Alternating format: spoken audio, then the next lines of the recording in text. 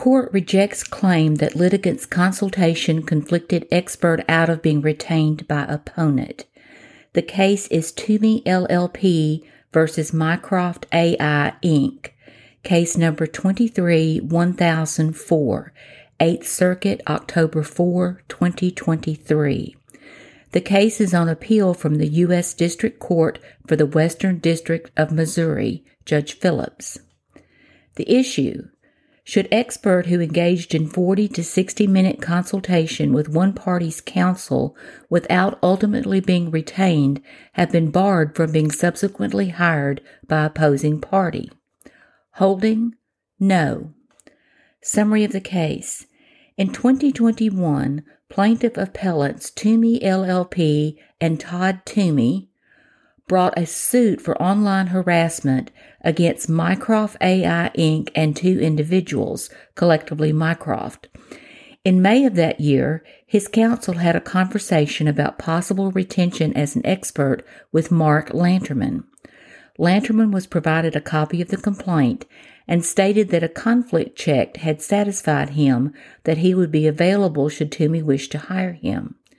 Over the course of the call, they discussed, quote, evidence Toomey had collected, Mycroft's possible counterarguments and evidence, Toomey's discovery and litigation strategies, a fake website Toomey created to trap potential hackers, the value of using forensics analysis in the case, Toomey's other expert witness, and the law enforcement agencies that Toomey had contacted regarding the case.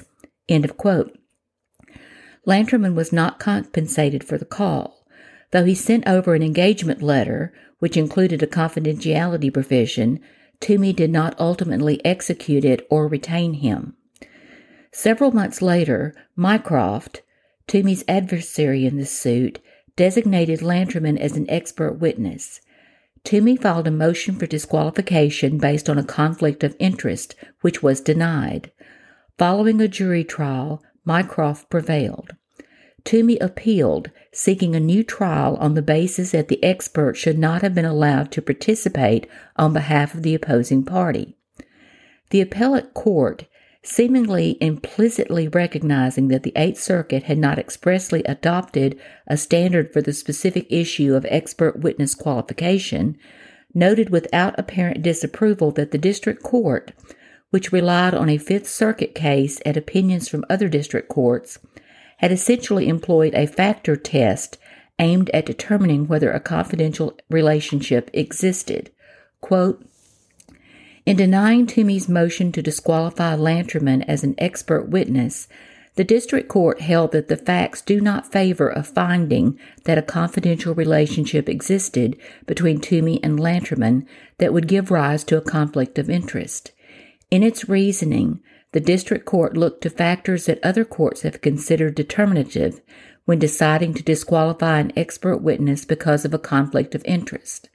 Whether the party and the expert engaged in a long series of interactions, whether the expert was asked to perform any services, whether the expert performed any services, and whether the expert was formally retained. End of quote. Given that Lanterman had not actually performed any work or been formally engaged, there was no confidentiality agreement, and Toomey's assertions regarding what information was shared either concerned information that was disclosed or disclosable over the course of the case, or, with respect to a prayer for an analysis of other factors, insufficiently specific. The court held there was no basis for disqualification. This case provides helpful guidance for handling pre-engagement interactions with potential experts. And while it does not formally endorse the district court's approach, it does provide some measure of direction on the issue of when a consulted with expert should be conflicted out of a case. End of decision.